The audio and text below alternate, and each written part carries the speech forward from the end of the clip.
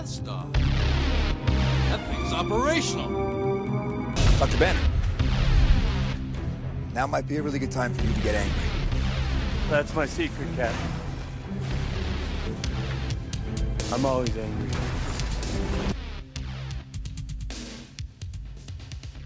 Hello and welcome to episode 28 of The Usual Podcast, the podcast where we discuss Star Wars The Old Republic, the Star Wars franchise, and geek and pop culture. I'm your host, Marshall, and with me in the freaking studio is my co-host, Will. Say hello, dude. Where am I?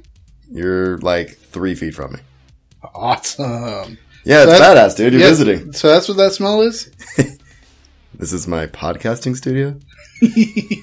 Your man cave. Exactly.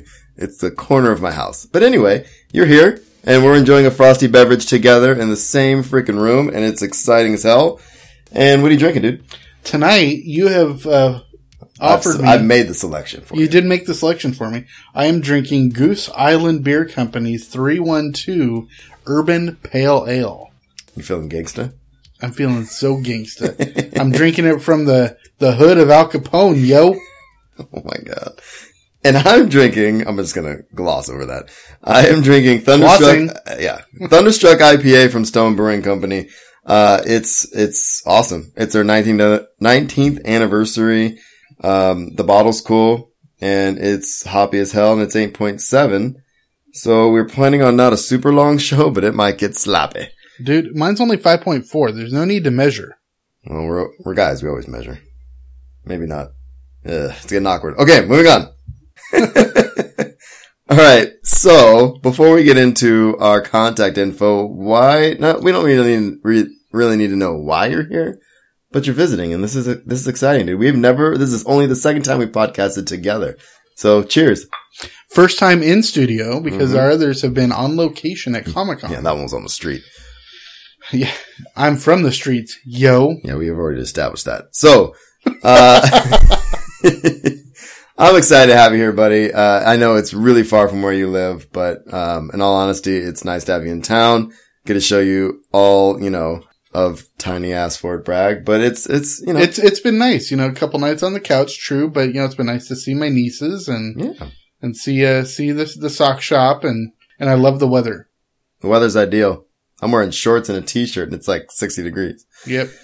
All right. Well, we've established that we're together in the same room. So let's move on. So before we get started, if you have comments or questions, you can find us at theusualpodcast.com. Email us at theusualpodcast@gmail.com and find us on Facebook, Google+, Pinterest, Instagram, and SWTOR Network. I'm at Darth Pops on Twitter. Will is at I am Will Griggs. We're on iTunes and Stitcher Radio. Give us some positive feedback. We haven't gotten any in a while, so we need to be loved. We need to be told that we're loved via ratings and comments. We need our ego stroked. Oh, this is inappropriate. Okay, so inappropriate. All right, so we have the timestamps in the show notes. All our sections will be kind of short this week. We just wanted to get something together. SWTOR news is a little lacking, so we will move towards our live stream, which is tomorrow, but we'll talk about that. So give us feedback on Twitter, leave us comments, let us know how we can improve the show. Thanks to our patrons. Segue.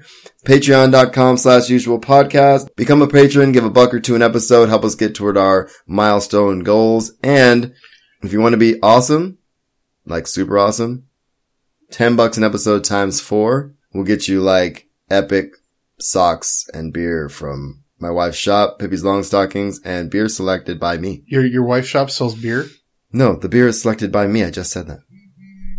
Put your phone away. Moving on. So we're over halfway towards our goal. So thanks to all our patrons. We really appreciate it. Yeah. And big news, actually. We just got a tweet yesterday from one of our winners that Marshall has successfully internationally shipped one of our prize packages. It happened.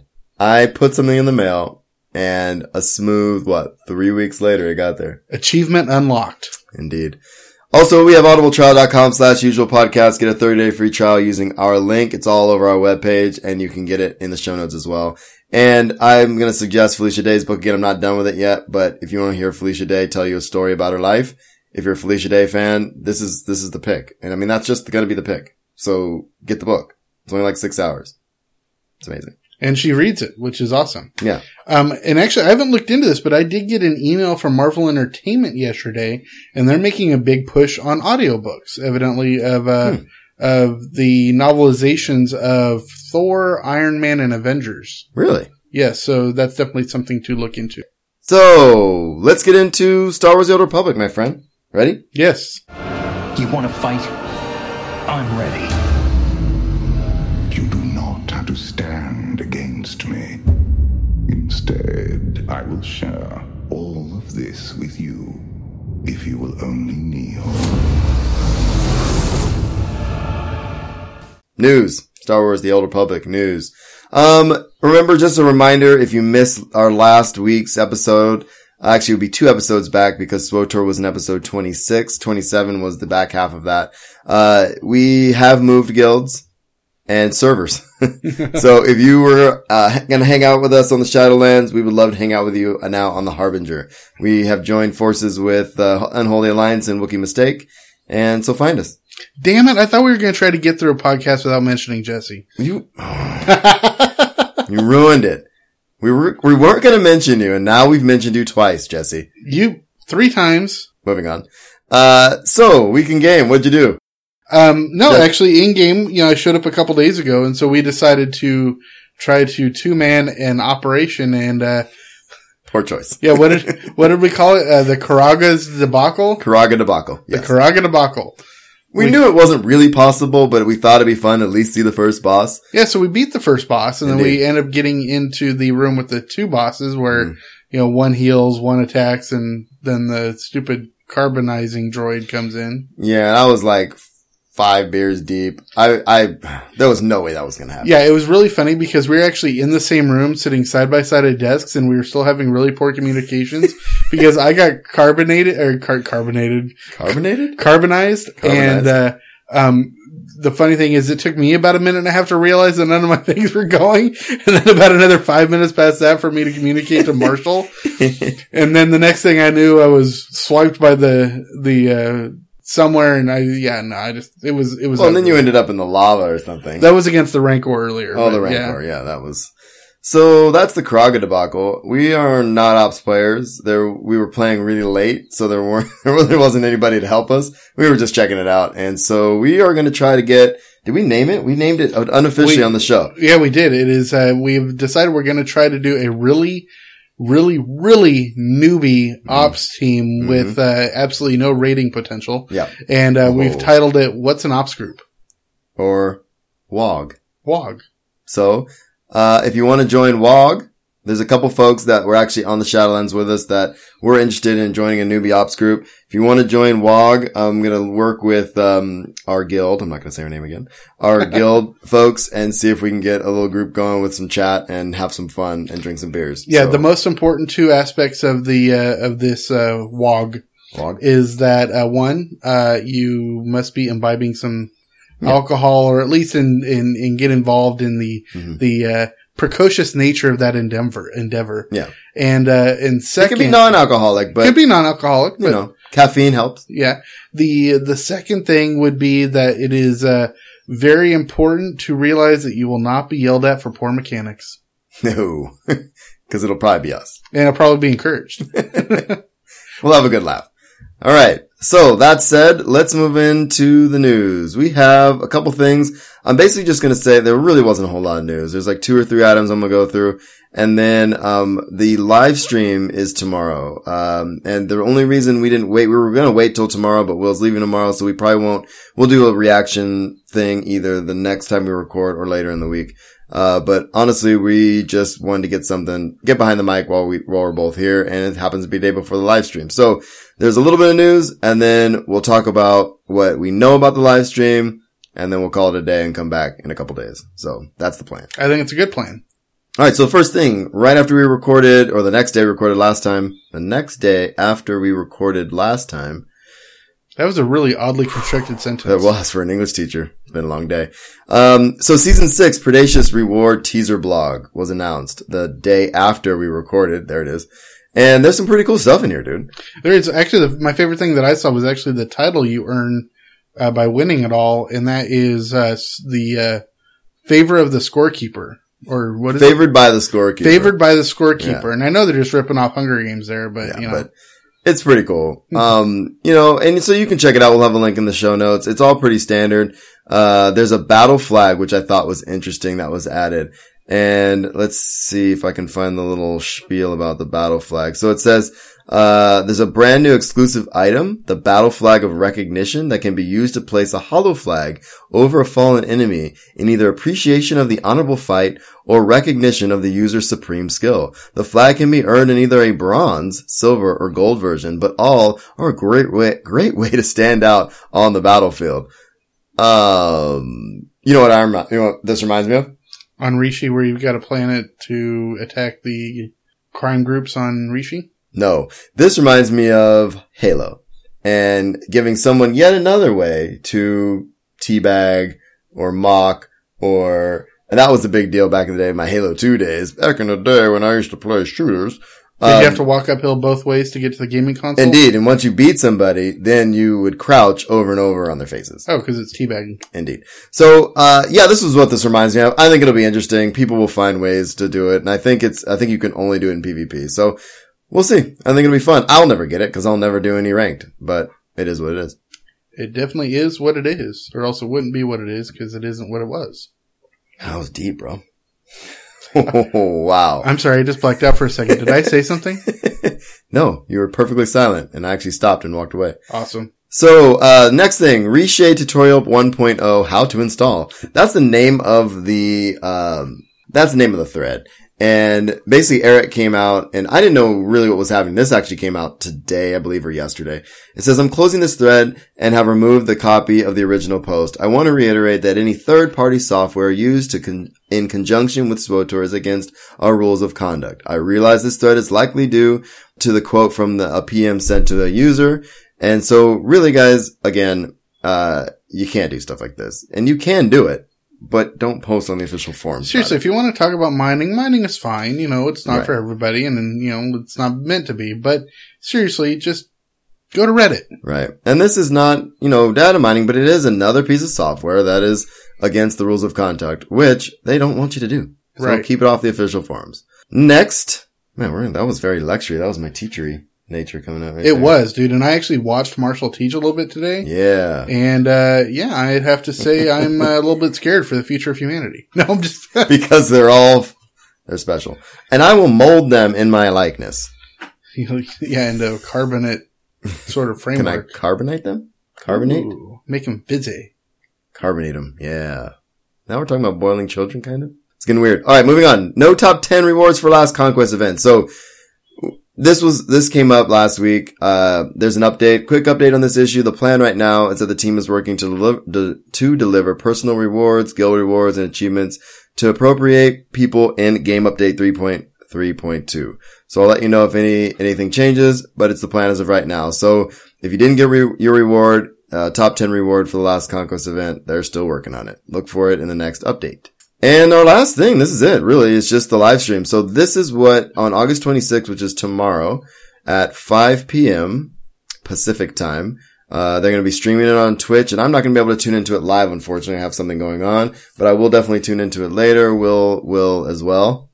Will as well. See what I did there? That is true. Nice. I will be, in the process of driving home, I'm thinking. So, if I am, then I'll probably be listening to it while I drive. If not, then I will be wherever I am watching it. Yeah, I'll be at a family event, so me listening to it is not off the table. Yeah, because you always have your earbud in. I do. So moving in. So let's see, who's going to be there? Bruce McLean, Michael Backus, Ben Scott, and Eric Musco. They'll be showing you gameplay from parts of Chapter 3. Seriously, to interject here, I would love to see what Musco's, frequent flyer miles are. Yeah, dude, he's probably pretty high. I know, right? Should ask him next time we see him. Give us something to ask him besides Legacy Datacrons. I gotta find something to replace that. Yeah, you know that's stackable coming. storage. That's the new one. The new Legacy Datacrons are stackable storage. Alright, so the team, in addition to the gameplay from parts of Chapter 3, the team will answer questions from chat throughout the stream. A shareable link for the 2015 PAX Prime Cantina Tour Pack, which includes the PAX exclusive Pernoway Aggregate. So, PAX Prime. Oh, so this will be a new one. So yeah, we didn't. The most recent one we've gotten was the Gamescom one from Germany. Right. And so they'll answer questions throughout the stream. So before we kind of get farther in this, they're so bad at that. Like, I've tuned into the live stream and there's so many people in there and the questions are coming so fast. They rarely are able to answer many questions. So there's a couple, we'll kind of get to some other stuff in a minute, but don't get your hopes up and stop asking those same questions over and over and keep it relevant to what they're trying to show you. They're not going to tell you everything, and we'll get to more in a minute, but don't be that guy that's in the chat that is so mad that you get kicked out because you asked the question 1,000 times, right? Just face it, there's no new arenas anytime soon. So, Exactly. yeah. So, so the first reveal of a familiar face you will see in the Knights of the Fallen Empire will also be shown. I'm not sure what that means yet, but we could speculate, of course. I am guessing it's going to be the main reveal of Lana Beniko. Yeah, but we've seen her in the trailer. The only one we haven't seen is Theron Shan. That was going to be my guess. Yeah, that's a good point. But, I mean, a familiar face, so it's either going to be that or maybe Nico Okar. Good call. That's kind of what I'm thinking. So, we will be one more time. We will be talking some nitty-gritty details about how companions will work in coffee, both current and future. So, folks that were really chomping at the bit trying to get their info about companions, hopefully they're going to answer some of the questions, but I mean, again, they're only going to tell us what they want to tell us. You know, one question that actually I'm surprised, I mean, to be perfectly honest, I don't really read the forums all that much, but I'm surprised I haven't heard come up, is this would be the perfect time for them to finally introduce same-sex romances with your companions. I think, yeah. Because they're obviously redesigning the structure of it. So I think it just makes sense. And if they were ever going to do it, this would be the time. Yeah. If they're going to rework the whole thing. So we'll see. Maybe they'll have something cool. Something that, yeah, I'm with you. All right. So I was going to say something and I got over it. So looking forward to seeing you all there. As I mentioned before, we'll post a recap here on the forums after the stream and some of the points we've discussed. So a little later in the day, that was Eric Musco, of course. A little later in the day, they said, just to address some questions in the thread, because the thread kept going, people were asking. They were concerned about a few things. One of the things they were concerned about was spoilers. So Eric says, we ourselves are very cautious around this. What you are going to see on the stream are parts of chapter 3. If you've read the press coverage from E3 or Gamescom, we're going to be showing you that demo. So we've already heard basically what's going to be kind of going on. I think it's going to be the frozen in carbonite thing and that kind of stuff. Yeah. So this will be the first time anyone in the public will actually see it, but it will follow along what has been covered in the press. They'll be playing the demo in the first half-ish of the stream. So I'm guessing they're gonna try to play it is what they do. They'll play it and then they'll try to take questions. Right. Timing. So to concerns about the timing of the stream, especially relative to Europe, for the most part, our streams are timed so that people in the most regions will be available to watch them. So I think people in Europe are upset because this is not ideal for them. I realize this stream is not convenient for Europe. However, it is very intentional that the timing of the stream is aimed directly at people on the West Coast, since this information, etc., would have originally come out of PAX Prime Cantina, which would have actually happened even later that night. So, it is what it is, guys. You can always catch it later. This is the same reason that our stream is on Wednesday, so that anyone who's going to attend PAX can still watch the stream, as many of them will be traveling at or to the con on Thursday. So that's pretty cool. Right. And of course, if you're unable to watch the stream, they said they'll be posting the synopsis in the forums and answering follow-up questions and that kind of thing. So that's pretty cool. Anything you want to say about this? Because there's one more thing I want to cover. No. Dynamite drop in, buddy. All right. Yeah, see, I brought that back. All right. So poster on the forum post by Xeyes, asked a series of questions, not asked a bunch of questions, posed a bunch of things that we should expect, about companions, right? Because there was some speculation. So this person put up 11 things, and I'm curious to see what you think about these. I don't know if you've seen these yet. I have not. So 11 things, that we should expect from the companion questions. So number one, how all the old companions returning in some fashion, how old companions returning as potential companions, how all old companions staying with the same faction, how any old companions having their VAs recast, so voice actors, right? Right. Are old companion romances available to continue? Because that's one of the things out there right now is people are kind of worried that, like, I know I haven't. I've only maxed out my companions on a couple of tunes. So the worry is, will I be able to continue those?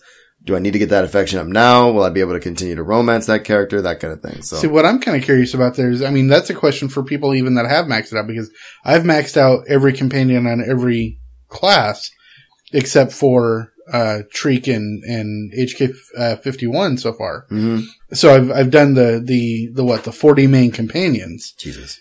I know, God, now I think about it, it's a complete waste of time. No, I'm just kidding. It might be after coffee. Exactly. So, but in one of my choices, I decided to have, spoiler alert here. Spoilers. 4-year-old spoilers. Yeah, 4-year-old spoilers. But, I had Mako and my bounty hunter, Mary, right? Well, if there's an option that Mako is somehow available to be a slicer for someone else, is she still married to my bounty hunter, or is she, Yeah, that's a good point. Yeah, so we have a lot of unanswered questions, but so a few more of them. Let's see. So are any old companions available to be romanced that couldn't be 4? Which I think is kind of cool. Like, there were some that you didn't have the option to do, and it might be kind of cool to do that. I wouldn't mind. Going back to what you were saying about same sex, that's an option in the context of this question. But also, what about, what if I wanted to romance Scorpio? Oh, I know, right? I mean, which would make sense if you were a cyborg. That's what I'm saying. That's just all it is for RPs right there. That just makes sense. All right. So are the old and new companions available to be recruited class dependent? So can you recruit other companions from other classes? So we'll see. That's been speculated quite a bit as well. What happens to Treek and HK51? That's what I'm kind of concerned about. Will they just still be hanging around? I don't want to lose my Treek, and I love HK51 on my Sin tanks. That I think is the most important of these questions so far, because with the other ones, they're part of your story, right? They're already included. With Treek and HK, you either had to drop 1 million credits on the Treek contract or buy it off of the GTN. Right. Or with HK, you had to go through that and spend the credits, obviously, to go through the mission to get the HK 51 parts. Right. So you've actually got in-game currency you've got skin in the game. Yeah. Now I'm wondering how they're going to do Nico Okar, because I imagined it sort of like Treek and HK. He would have a storyline, and then you could either buy him to unlock him for your other folks or whatever. But if it's story dependent, these two might still be oddballs. So I'm wondering what would happen. So, I think it just might be that HK and Treek became the template for what companions are going to be going on. And Nico Okar is the first of the new breed where it's the same companion for everybody, and they have their own independent storyline that you can follow. Which just completely makes sense. Yeah, makes sense to me. So will companions have their combat roles expanded? I'm hoping for this. I would like to use any companion just a companion I like. And this is something that kind of bugged me about leveling certain classes. Like, it was fine on the bounty hunter if you needed a healer. You had Mako right up front. But I really wasn't drawn to any of the other ones. I would have loved to have, what's a Jawa's name? Blizz. I would love to have Blizz with me because I like the Jawa. Right. But I don't need a tank. My guy was a tank. Exactly. You know what I mean? So that would be cool to have it kind of like Treek, to where he can DPS or tank or heal or whatever. You know what I mean? And with the mastery stat, that makes a lot of sense, because you're not going to have to worry about, because Treek could take aim or cunning, right? But we won't have to worry about that at all when mastery comes in. So anyway, what else we have? So will companions gain new conversation quests, which I'd like to see. Yeah, I really enjoyed those. Especially when they cross. Oh, I haven't done them all. Especially when they cross with other companions. Right. And I thought that was kind of cool. So will companions gain more than conversation quests? And what this means is there was always one companion, right, that you as you're leveling up would actually send you on a quest or something. Yeah. Which I would think would be really Which cool. was usually your first one, but sometimes your second one, like with Mako, you found out about her twins or her clones sister, or whatever. Yeah, it was clones, that's right. With Kaizen Fess, you had to Spoilers. go. Yeah, sorry. With Kaizen Fess, you had to go and find his father's bones or whatever it was on Tatooine. Yeah. So, I mean, I'm hoping for more of that, but that sounds like a lot more work going forward. But again, if they brought the voice actors back, and they're wrapping into the story of this coffee story, and if it's all about story, kind of does make sense that they might expand on some of the companions you already have. So I'm down. All right. And the cool part about this is after this poster posted it, Eric said, yeah, you're on the right track. We'll be talking about quite a few of these plus a few other details you don't have listed here, which is kind of neat. Ooh. So it is worth noting that if a question starts dipping into spoiler territory, we probably won't answer it, or if we do, it'll be in a general sense. So that makes sense. I'm curious that seems like a pretty comprehensive list of questions. I'm wondering what else might happen. That's kind of nifty. Yeah, I mean, we're getting to the point where we're, like 50 days out? So, yeah, we're not very far from it. Yeah, less than 50 even, possibly. And then, so, we don't have that much long to wait. No. And I'm patient. I have a lot to do. So no plans to talk crafting in this live stream. This was later that same day. And this is something people are also upset about because they want to know what to do with their mats. They want to know what they need to max out, and then start, trying to play the market. Should they buy up some stuff? So no plans to talk about crafting in this live stream, but do know that it is on the list of info you will be getting in the next few weeks. Insert standard disclaimer of subject to change. So, Well, again, it sucks because we want to know. stacks and stacks and stacks of mats filling up my storage, but I've liked it because I was not necessarily that I'm a crafting fiend where I just like to be able to craft one of everything, which I do because I'm a completist, but it's more that, sometimes there's things you have to make. Yeah. To go on, especially when stuff, you have to create the stuff for augments. Yeah. Plus the stuff for, conquest. Yeah. And honestly, dude, I like crafting. I haven't crafted in a while. It's one of those things you have to log in daily for long periods of time to kind of keep up with. I like playing the market, so I'm intrigued and I'd like to get back to this soon. So we'll see how it goes. But we don't know. We have no idea what crafting is going to be. And actually, the miners do. And I'm not looking into mining, so I'm going to assume that that's the way it is. All right. So that's it for SWTOR this week, man. I'm looking forward to the live stream tomorrow. Like I said, I'm going to try to listen, as I do family style things. And hopefully we'll be able to get behind the mic again in a couple of days and give our reactions. Otherwise, we'll just push it to next week. But I know a lot of folks are waiting for the live stream to record. I know TeenyCast said they were going to do that. They'll bump in their time back. And, we'll see what other people think. But I always like to record before I hear what other people think. So yeah, I mean, my ability to listen to the live or watch the live stream and record, is all dependent on what happens tomorrow morning. So we shall see. Cool, man. All right. So let's get into Star Wars, right? Right. Pew, pew. Pew, pew, pew, pew, pew, pew, pew, pew, pew, pew, pew. Wow, I wonder if people are getting tired of that. I haven't got an email that says, dude, if you pew again, I'm not tuning in. Pew, pew, pew, pew, pew. Okay, that's a good pull, dude.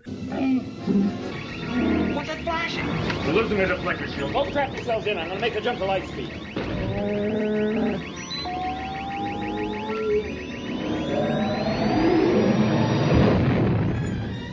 All right, so Star Wars. So here's what we're gonna do this week. The only rule we covered a ton of Star Wars last week, obviously with D23, Star Wars Land, all that. We covered comics last week. We're just gonna cover comics this week. So what we're gonna do is we're gonna take a break for about 15 minutes, and we're gonna read Star Wars number 8 and canon number 5. We've never been able to read and then react. So I just picked mine up in my local shop today. Will actually got to see my local shop, which was pretty cool. It was cool. Met Chris, his little crack dealer, and my crack dealer, and my folder full of crack, and bought my comics and walked out. And so we're gonna do this, and so we'll be back in a second. All right, dude, we're back. If you're listening to this, we've been gone like 2 seconds, but we've just read Star Wars number 8 and Kanan number 5. What do you want to start with? Let's start with Kanan. All right. Impressions? I really enjoyed it. I really liked by the way, there'll be spoilers throughout this. Yes. How, at the end it tied it into Rebels completely. So that was great. Do you think they're going to go back to him being a kid though? Because that's what I was wondering, how long they're going to stay with him being a kid, because this wrapped it right up to Rebels, like you said at the end here. And he said that, this was all triggered because Hera asked him if he'd ever been to Kaler before. And he said, no, Kanan Jarrus has never been to Kaler ever. And then on the next thing that says next issue, it's him and the crew. It's the whole crew. I think if anything, I think it's going to start being. But I didn't notice though. It's him and the crew, and in the reflection of the floor, it's him as a kid. I think it's going to be the main storyline is going to be focused on the crew now, and you're going to get flashbacks that are pertinent to current continuity. Well, in this, I hope you're right, because I would actually like to get more than just Kanan. I would like to get more of the rest of the crew. And, you know, we're going to get more Rebels, of course, but like I said, I'm really intrigued by some of the storylines, like with Sabine and stuff like that, which we don't know too much about her yet. We get a little bit of Hera. Yeah, I think it just makes sense. I think it just makes sense that you're going to be able to have an issue on each of the meetings on how each person joined the crew. Yeah, I think that's cool. So basically what happened in this one is he escapes. He decides, it's the moment he kind of decides to go on his own. I enjoyed the conflict between the uncertainty with the clone troopers. Yeah, absolutely. I thought that was really cool. And I thought the moment that Kanan became his own man, that he stopped being Caleb Doom and became officially Kanan Jarrus, was the moment when he decided to put his faith in himself and the Force, and he uses the Force push to push the clone troopers back and unlocks the airlock, and he totally goes out into space without any protection, knowing he'd get picked up by the two rogues. Right, and he kind of says, you know, I'm putting my faith in the Force, and I think letting himself unprotected going out of the airlock was that. Yeah. And I found myself getting a little sad. I like the connection between him and what's the guy's name? The smuggler? Yeah, the smuggler. And I liked it, and I liked how happy he was that he was alive after he picked him up in the airlock. I liked the teamwork at the end, but honestly, he had to have this moment where, you know, stop calling me kid, you know. Yeah, well, he already started saying stop calling me kid in the last issue. But what I really liked, he started lashing out this time. Yeah. Well, what I really liked about this, the personality of Kanan, is once he was saved by him, he was very thankful, but he took control of the situation. He's like, this is what we're going to do. We're going to get it done this way. You know, every decision was his and not letting it up to chance. And the smuggler even mockingly calls him, you know, General Doom, you know, at some point, which I thought was kind of cool. I enjoyed this one. I'm very intrigued to see where it goes from here. I think I'd like to see more of the crew. It was, you know, there was action. There was definitely a turning point with the character. So, I mean, I enjoyed this. I don't know what else to really say about it. Well, one thing I noticed is, and honestly, I can't remember if it's this way in each issue. If you remember, what's the name of the title of the run? It's called Kanan the Last Padawan. And at the very last page, it says Kanan the Beginning. The Beginning. So I think this is it's no longer the story of him being a Padawan. It's now the story of him at the beginning of being Kanan and his growth into being part of Rebels. No, I like that idea. I'm wondering. And it would make sense for that to transition into a standalone series maybe called Rebels that introduces the Rebels team really much more deeply. And it says here a secret history of Kanan from Star Wars Rebels. So they're going to keep calling it The Last Padawan, you think? I don't know. I actually think it would be interesting if they changed the title to Kanan the Beginning. Mm-hmm. Yeah, I wonder. Which isn't unheard of in comics continuities. No.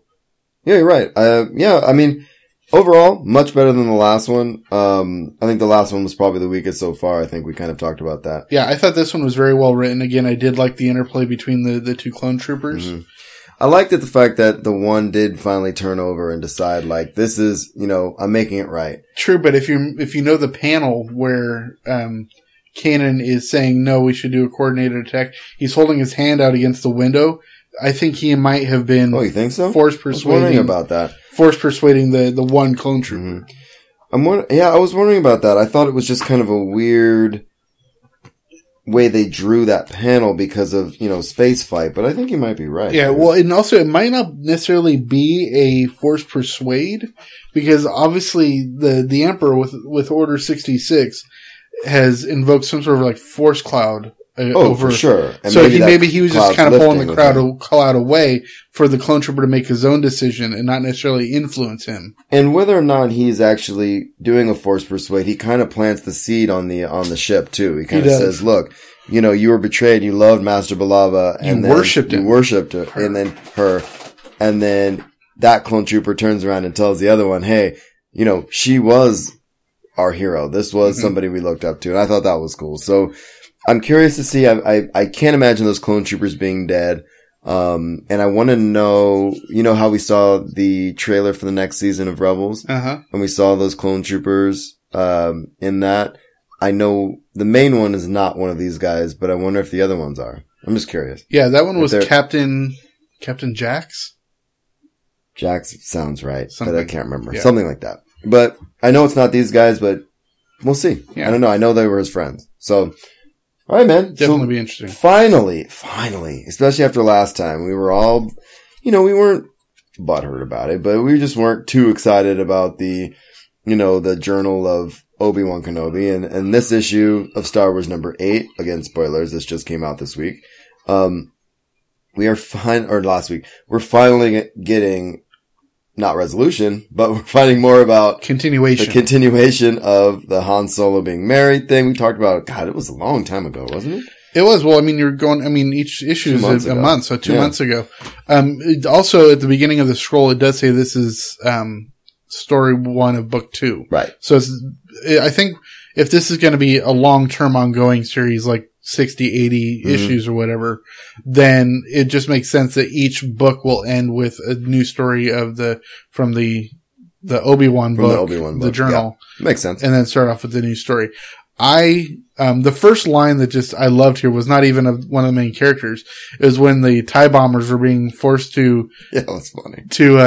To go attack, and the guy says, I love my job. I just think, I always wonder, what these guys are thinking. There's a million of them, all these TIE fighters, and it's like, you gotta love your job. It's like, go blow up some stuff. Okay, dude, I'm in, Yeah, and the funny thing is, I was having a discussion with my brother the other day. We were going around to, I was helping with his fantasy football draft last Saturday. And we were talking about the difference between clone troopers and stormtroopers. Right.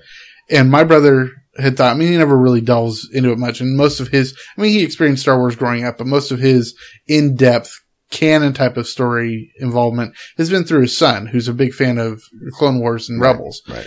And so he just thought that they were clone troopers that just became a new battalion or something called stormtroopers. Right. Instead of them being actually recruited humans that are not clones. Right. Right. Exactly. And I think this points out that it is much more of a personality thing where they get enjoyment from their job. And they have to find people. Granted, there is an element in militaristic, in the military of, brainwashing or whatever you want to say, but there's some indoctrination, there's some buy-in on a level where it's like, I love this. This is amazing, And I think that's kind of what we're getting here. And I like that insight. It's like, I like what I'm doing. Yeah. I'm stoked to fight for the Empire. I can't wait to blow this thing up. Exactly. Which cool. I'm actually hoping we get more of that sort of sentiment in Uprising, the game, because that's told from the Empire point of view. Absolutely. So, all right. So we have two storylines going in here. We have Han, Leia, and Sana on the planet. Yeah, and then we have Luke doing something crazy. Let's start with the trio first. Yeah, the love triangle. Yeah. Or in this one, the betrayal and hatred triangle. I feel like Han's only line in this whole thing is "She's not my wife." I feel like that's all he says. She's not my wife. That's not how it was. Wife. Yeah, and almost every single one of his lines is cut off by one of the two women. Right. Which is great, but I loved it when Sana pulled him in for a kiss. Yeah. And then punches him. And then hits him. Yeah, it's great. This was fun. I really enjoyed that storyline, and I don't know, we still don't know if they're married or not. She says something about documentation in the ship, but which she was also coming up with some story that Han kept saying wasn't true. Right. About some princess or duchess or whatever it was. So she's definitely a liar. Oh, definitely. And possibly a bounty hunter. If not full-blown bounty hunter. I'm thinking she just might be an opportunist. That so could be smuggling, could be bounty hunting. It's just wherever the credits are, that's where she goes. And honestly, I think she might be like the evil mirror of Han Solo. Mm-hmm. Where Han Solo is all about the credits too, but he has a moral backbone. Absolutely. Whereas her, I think she has absolutely no moral backbone. Which I like that about her. Yeah, absolutely. Yeah, no, I like her character already. I'm still intrigued. I'm not going to even try to, yeah, we have no idea like I understand what's going on between them. But, Leia does take her opportunity towards the end and kind of turn the tables on him a little bit. But, the Empire is still on the way. So who knows what's going to happen? This storyline is definitely still very much in flux here. Yeah, the thing that I found most intriguing was, the last line from Sana, which was, cause, she was trying to connect with the TIE fighters or the TIE bombers up in the Imperials up in the atmosphere. But at the very end, she said, "You're already sold." Yeah. Which makes me think, is she actually there on a mission already? I've got to think so. She knows how much the bounty's worth, right? She does make that comment of, you're worth a lot. And she just happens to be there. I think she was feigning surprise at like, oh, look, it's Princess Leia. I think she figured out that she was going to be with Han Solo. She had her probe set up on this planet already. So as soon as Han showed up, she'd know to swoop in there and she would know that Leia was there. I think she's just playing off the assumed jealousy of Han and Leia, knowing that just by going in and saying she's his wife. Right. Which again, like we hypothesized, 2 months ago, that it just might have been for a con of some sort. And it kind of sounds that way. Which, of course, if they were really good at doing their job as con artists, they would have had documentation. Exactly. And she blows up their ship and essentially calls in the Empire. And then, we don't need to go, plot point by plot point, but I mean, it's pretty straightforward. Leia is pointing a gun at them both at the end here. Or more to him, actually. Don't move, Captain Solo. Which I think is kind of cool. What I honestly think is what's happened is that she already has, she's not working for the Imperials. Right. What she's doing is she's already working for someone else. I mean, it might be Imperial, whatever. I mean, who knows? It might be for the Emperor. But by bringing the Imperials in this specific case, and destroying their ship, it gives them absolutely no other option than to get into her ship with her. Exactly. And that makes her job a lot easier to get them where she wants them to be. I like to think that she's like what Mara Jade is, sort of. You know what I mean? Like, I like to think that she's like the Emperor's hand or something badass like that, or something really high up in the Imperials or something like that. I don't know. I want her to be something cool. I want her to stick around a little bit. Right. And I imagine if she does, she's going to do sort of a Han Solo transformation where she's bad, or out for herself and then kind of come back and help him out. But we also know there's no record of her anywhere. So it's this, I don't think she's going to stick around too long, but we'll see what happens. Yeah. We have the other storyline. Yeah, the Luke story. I thought it was awesome because this is the first time in the current comics runs that we actually see somebody go down to Nar Shaddaa. I think, is there any of the new canon does anybody go to Nar Shaddaa in the new canon? I am not an expert on Clone Wars, so I don't know if Clone Wars is mentioned in Nar Shaddaa. Yeah. As far as I remember, it hasn't been mentioned in Rebels. We'd have to ask somebody about Clone Wars, because I don't think they've gone anywhere else in the, in any of the books that have come out. I don't think they've ever gone to Nar Shaddaa. So, I mean, I don't want to go out on a limb and say this canonizes Nar Shaddaa. No, it obviously does. It obviously does. Maybe not necessarily as the Nar Shaddaa we know, right, but it already references it as the Smuggler's Moon. Right. I think it's a good question for Redna. Redna, if you're listening, sure, and the It's a Trap podcast because you guys have already delved into some Clone Wars, I'm sure, to hopefully give us, maybe, just tweet us an answer on, what sort of impact Nar Shaddaa has had in established canon. And my goal is to finish Clone Wars. I'm deep into it. I'm just not far enough, and I don't recall anything Nar Shaddaa related so far. So, right. But Luke goes to Nar Shaddaa to find out where Coruscant is. Yes, right? He's trying to get safe passage to Coruscant. And we have a really cool little moment here where it's very reminiscent of episode 4. He's standing in a cantina, and they're like, okay, kill him. Yes. Or kill and rob him or whatever. He gets attacked. He gets knocked down. He punches somebody, falls down, and then pulls out his lightsaber and everybody stops, which is badass. Very much Obi-Wan. Yeah, very much that moment from episode 4 with Obi-Wan. And we get the shady character in the corner. I'm not sure what race that is. And talking to communicator saying, it's me. Tell the big guy I'm bringing him one. I don't know what that means. I'm thinking Jabba. Jabba is looking for a Jedi? Or bringing him a lightsaber? And why would Jabba want a lightsaber? Well, Jabba's a collector. Yeah, Jabba has little tiny arms. It's not like he's going to fight with the lightsaber. I'm just kidding. It's not like he was, when he had a carbon frozen Han Solo going up on his wall, he was going to bring him down and play with it like little dollies. Right. I've got a big ass and little arms. So anyway, everybody in the whole place wants the lightsaber. Yeah, what I found the most intriguing thing is that the gentleman who is procuring the lightsaber from Luke is obviously force sensitive as well because he force pulls it. Is he though? I don't think he's force sensitive. Then does he have magnetized something? It looks like there's some sort of magnetic electricity, red electricity around his hand when he pulls it. So I'm thinking it's not.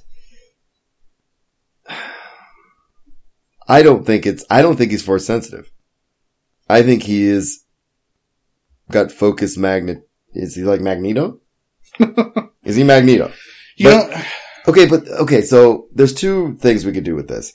Either the comic has to show that he's force pulling it by showing this energy. Right. But I don't think that's it. It looks like he's pulling it towards him using some sort of focused gravity or something. You know what I mean? Or I totally get your point. If he is working for, say, Java or, anyone else at this point, which actually well, if he's hunting it, he might have the means to pull it towards him. If he's looking for something exactly like that too. He's looking for a lightsaber.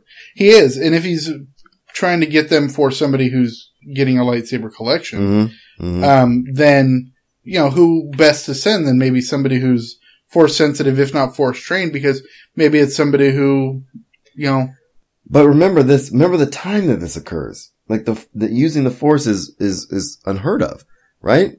Yeah, Luke is like the last Jedi, right? Yeah, but if anywhere where you just show it in public and get away with it, it's going to be Nar Shaddaa. Yeah.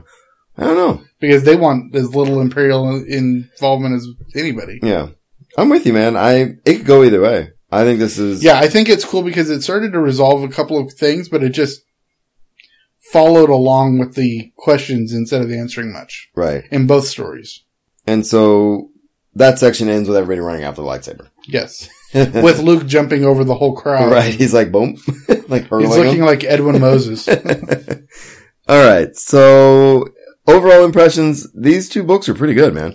Yeah, I give them both a good 4 out of 5. Yeah.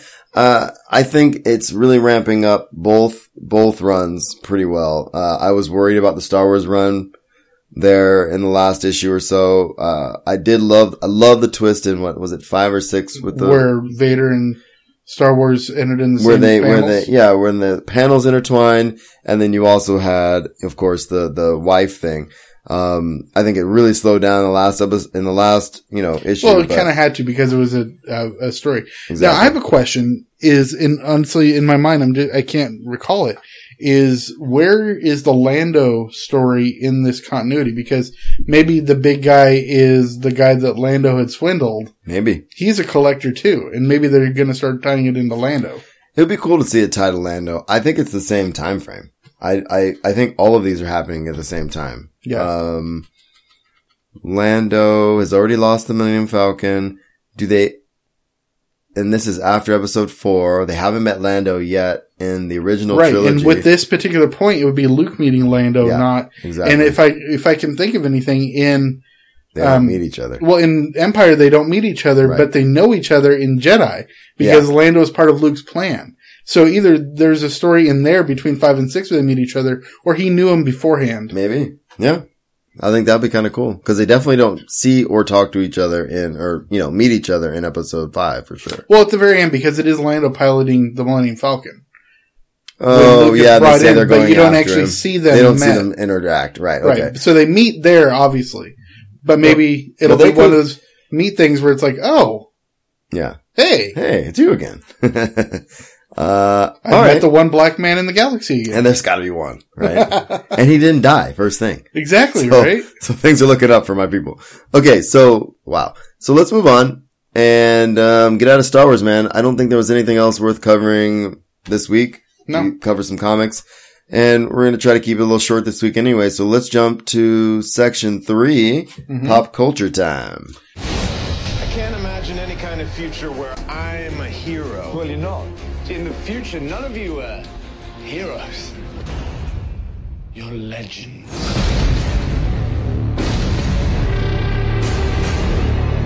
Yeah, we really don't have a lot of pop culture stuff this week. just a few little notes, and it's not really any big news. It's just stuff that I found interesting personally. First thing right out of the bat, kind of a thing that was kind of dropped in with all the D23 info I overlooked this. And there's really not a lot of info out. But Disney is really making a big push on having live action versions of their animated features. And right now the big one, they just released Cinderella. They're filming Beauty and the Beast. Which did really well. It did do really well. They're filming Beauty and the Beast right now with Emma Watson. And they're in pre-production or early production stages of The Jungle Book, directed by Jon Favreau. But they also have a history of doing films based on their attractions. Right. Whether it's Haunted Mansion, the Country Bear Jamboree, of course, the Pirates of the Caribbean movies, Tomorrowland. Made zillions of dollars. Exactly. Well, the next one in that series is they've officially announced that The Rock, Dwayne Johnson, is going to be involved with doing a film based on the Jungle Cruise, which is one of my favorite rides personally, just because my dad was not a ride person, right? Right. His favorite thing about Disneyland, and he took us all the time, was to sit on a bench in Main Street or in the hub and just watch people, and to watch us enjoy it. But the one ride he would always go on, besides the People Mover, was the Jungle Cruise. Yeah. And he just loved it. And so it's one of my mom's favorite rides too. And, we have a similar sense of humor, and, there's something about, even if you hear the same jokes, that's the best part though. It's fun to sit on that ride, whether you've heard the same jokes or not, and see other people experience it for the first time.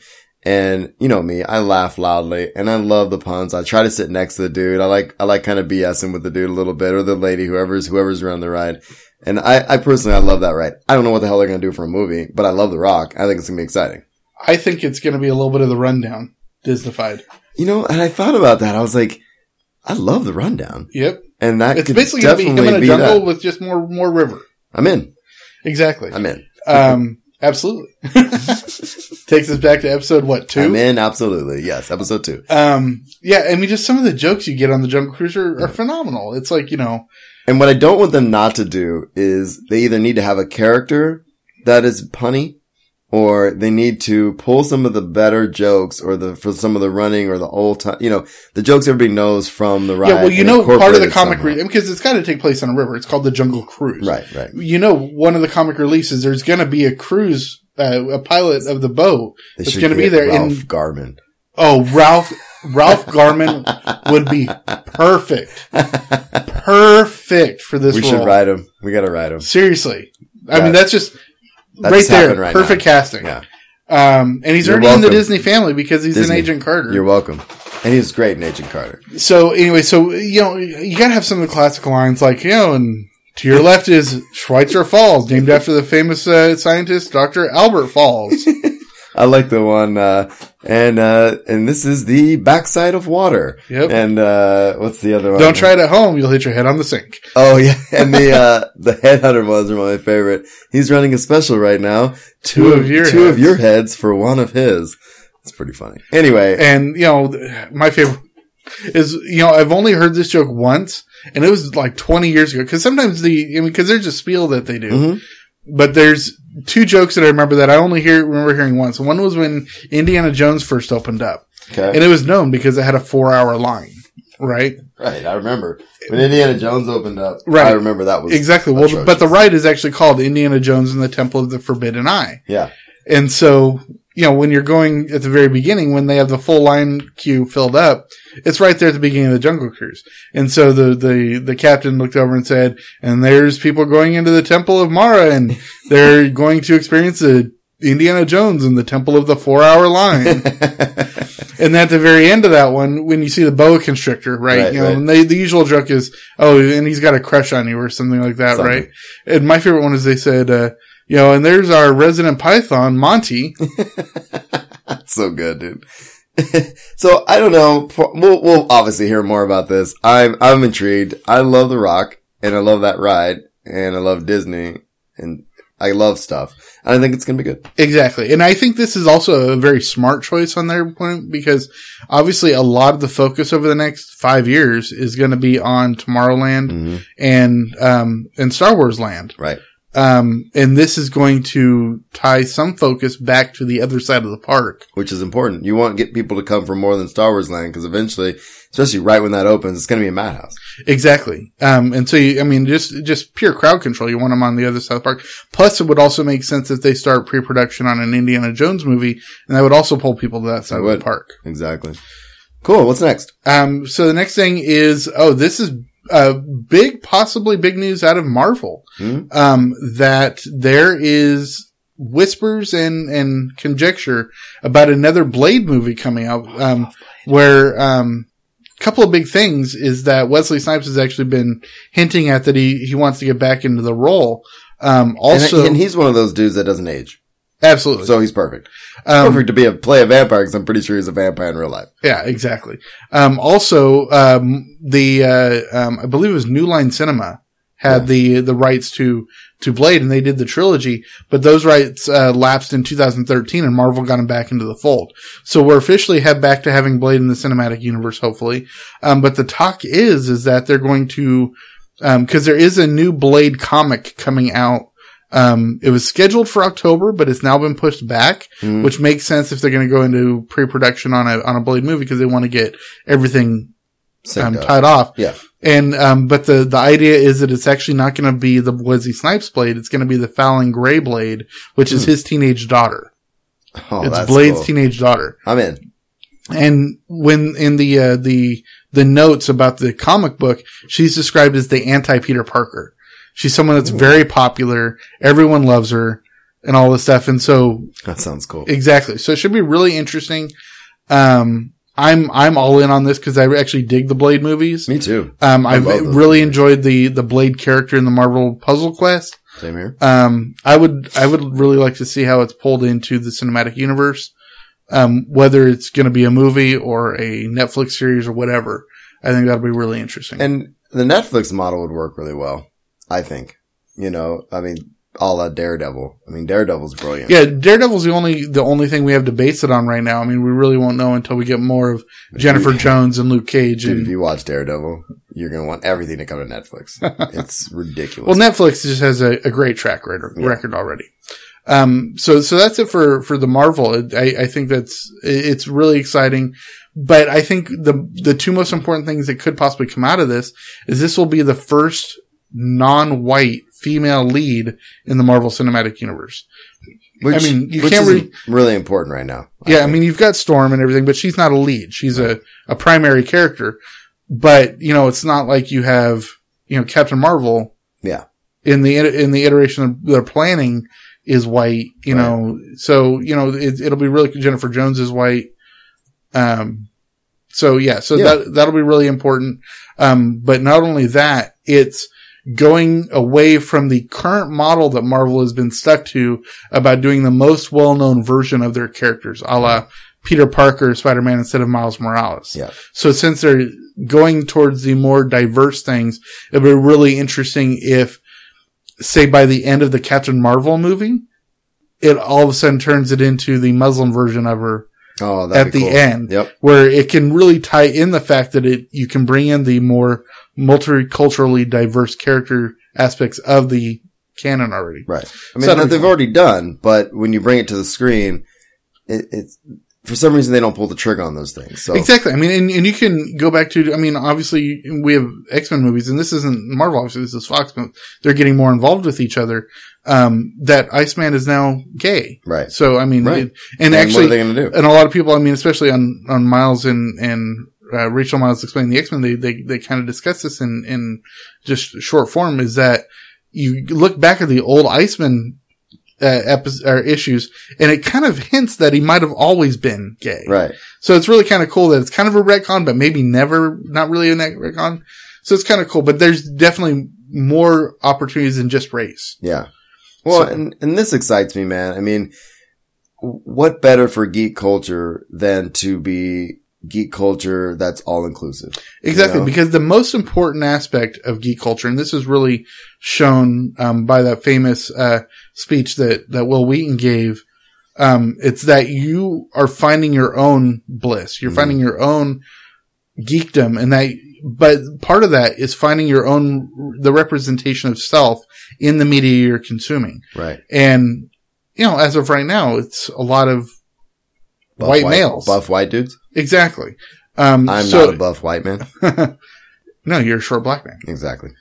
So it's going to be a lot better when you have a wider range of representation on screen, you're going to have a wider range of consumers. Mm-hmm. It's just basic common sense. And it's a way to make even more money. Absolutely. So there's that. The next bit of news is this actually just came out today, and I believe I saw it on Screen Rant or Slash. I think it was Slash. Is that, there's been rumors going on for a couple of weeks that, George Miller is going to be brought into the fold to do something for a DC property.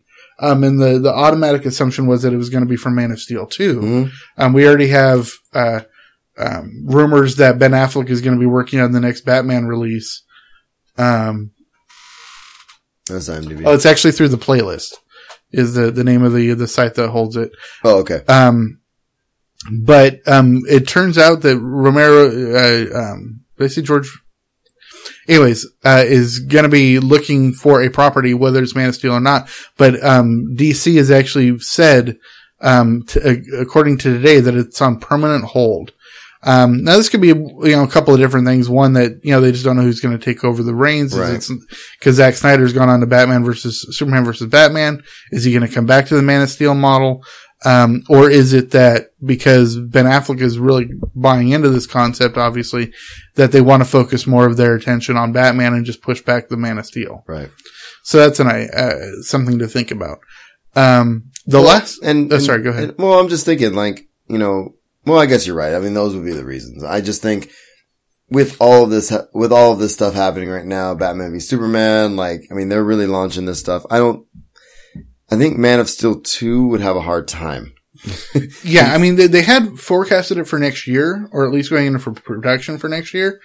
But the one thing I really hope it isn't is that this is a bell toll for what could be them realizing that maybe they can't live up to the Marvel model and that they're not going to go all in like they wanted, which means are they not going to do a Wonder Woman movie? I just really hope it's not. I hope it's not that. I hope it's not the first card in a House of Cards falling. I hope it's just the repositioning of properties to make more sense logistically. Yeah, I think it's going to be more of that. I think they're going to sync it up better. I think they're going to reassess what they're going to do. And if they go back to Man of Steel, I don't know. Obviously, because Gal Gadot is getting great, there's great feedback on Gal Gadot's performance in Superman v Batman so far. Yeah. And obviously they're already pushing towards Aquaman in that as well. I'm really excited about the Aquaman thing. Yeah, exactly. So, I mean, there's so much that they need to take advantage of. So, cool. So there's that.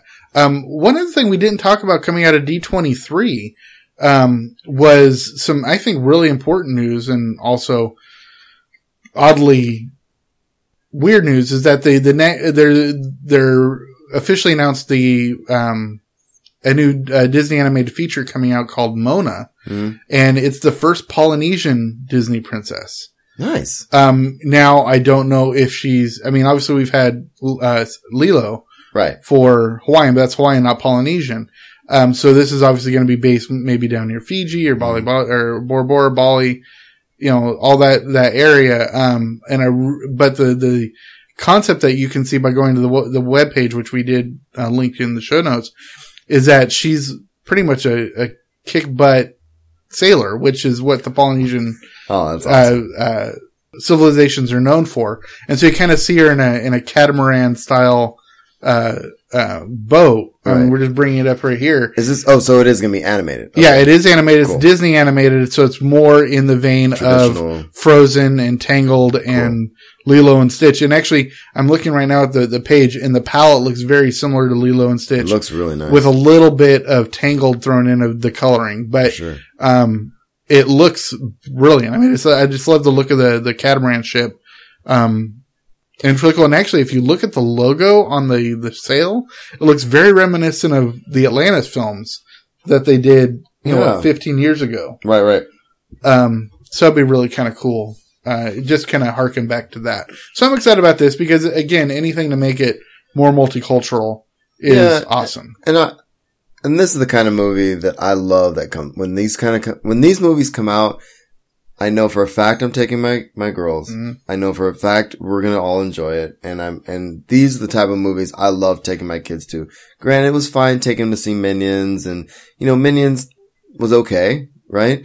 But, movies like, one of my favorites, Princess and the Frog, mm-hmm. and, Tangled and Brave. My kids love Brave. Mm-hmm. You know what I mean? Like, these are the movies that I love to take my kids to. And I'm really excited about this. And as much as they loved Lilo and Stitch, my kids love Lilo and Stitch.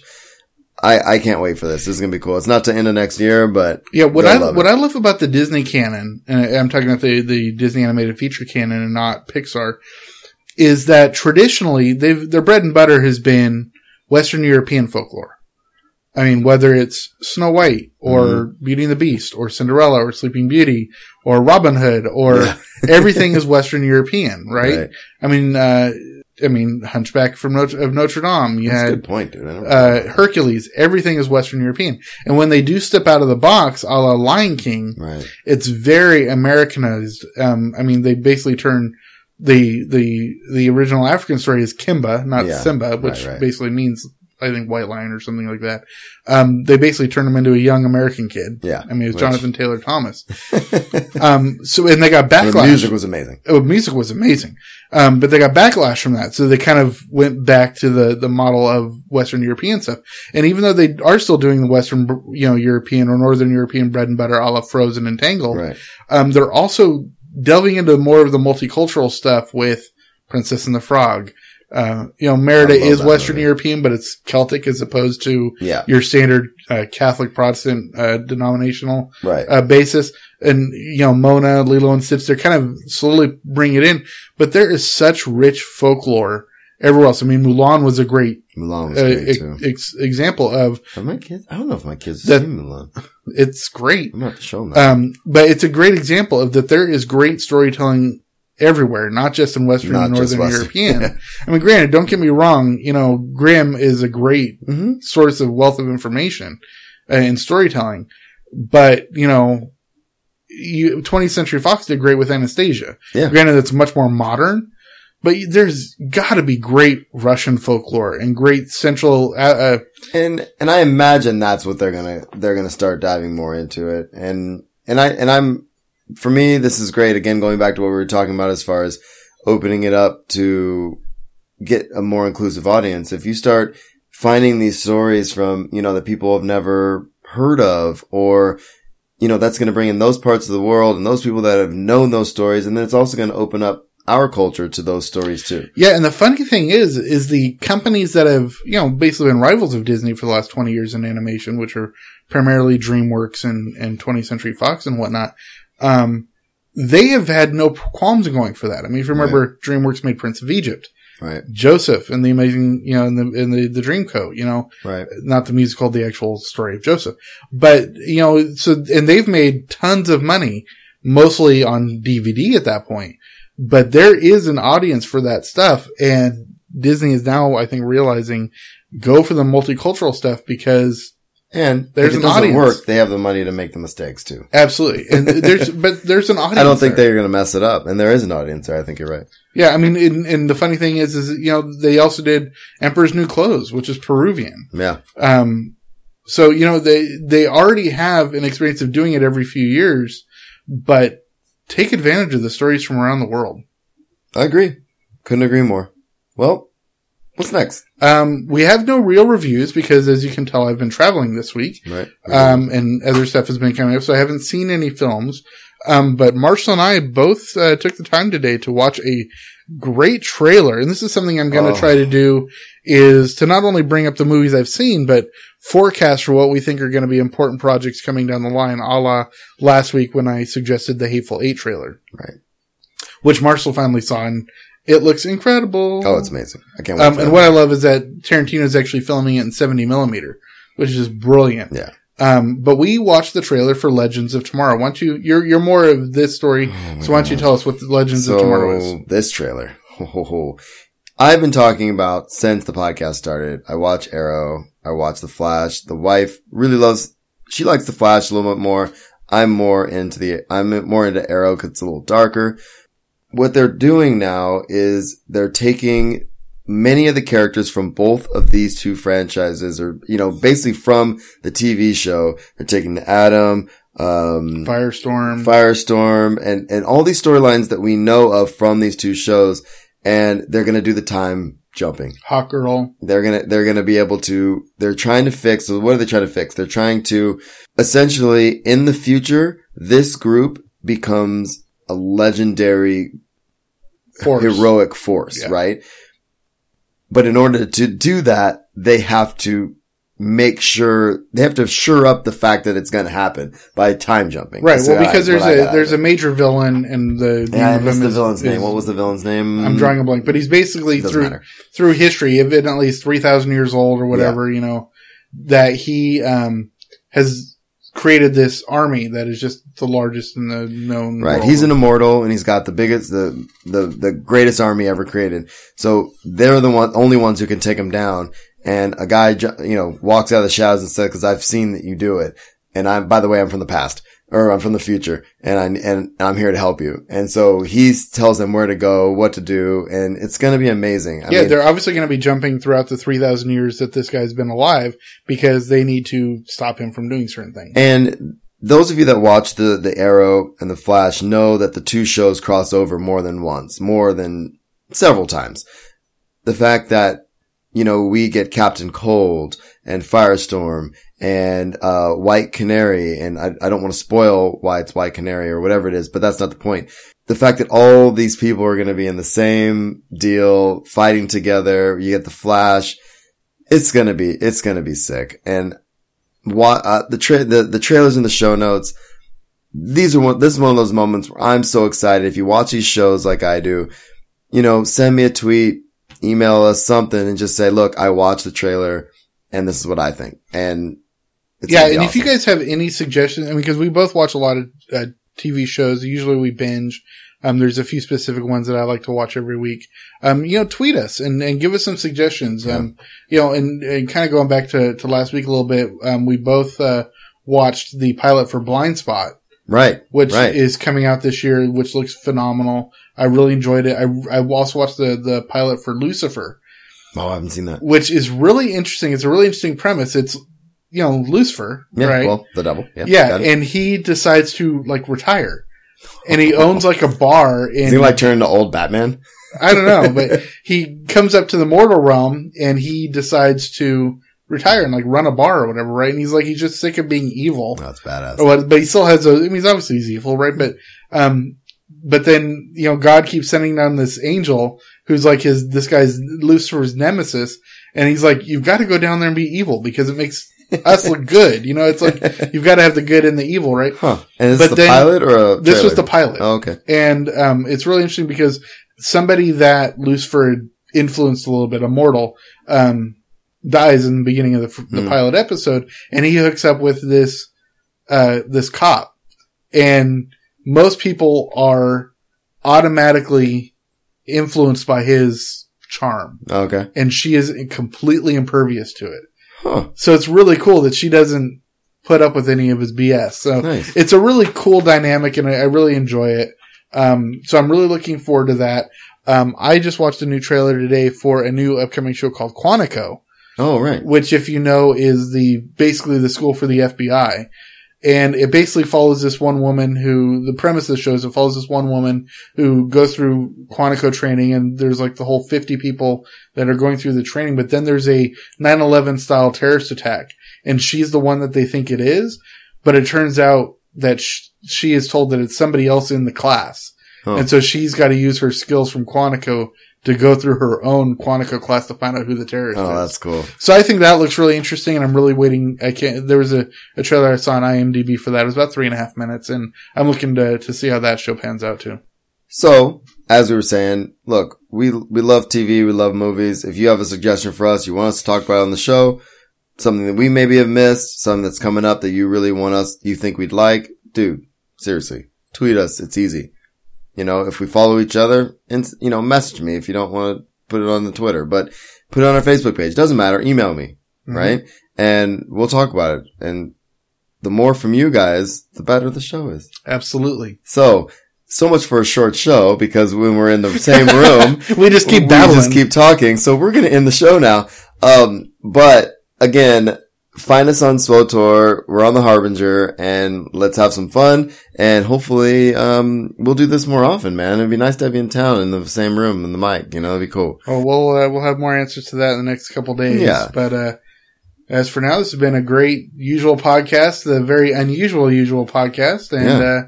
And what's an ops group? What's an ops group indeed? All right. So thanks for tuning into the usual podcast. We welcome all feedback. So if you have comments or questions, you can find us at theusualpodcast.com. Email us at theusualpodcast@gmail.com. Find us on Facebook, Google+, Pinterest, Instagram, and of course, SWOTOR Network. I'm at Darth Pops on Twitter. And Will is? I am Will Griggs. And he got really close to the mic. We are on iTunes and Stitcher Radio, so take the time to give us positive ratings. Of course, share us on the social medias. Donate. Go to our Patreon page. $1 or $2 an episode. Patreon.com/usualpodcast. Audibletrial.com/usualpodcast. Help us out. Any final words, my friend? Pew, pew, pew, pew, pew, pew, pew, pew, pew, pew, pew, pew. Wow. Okay. Pew. Pew indeed. Thanks again. See you next week.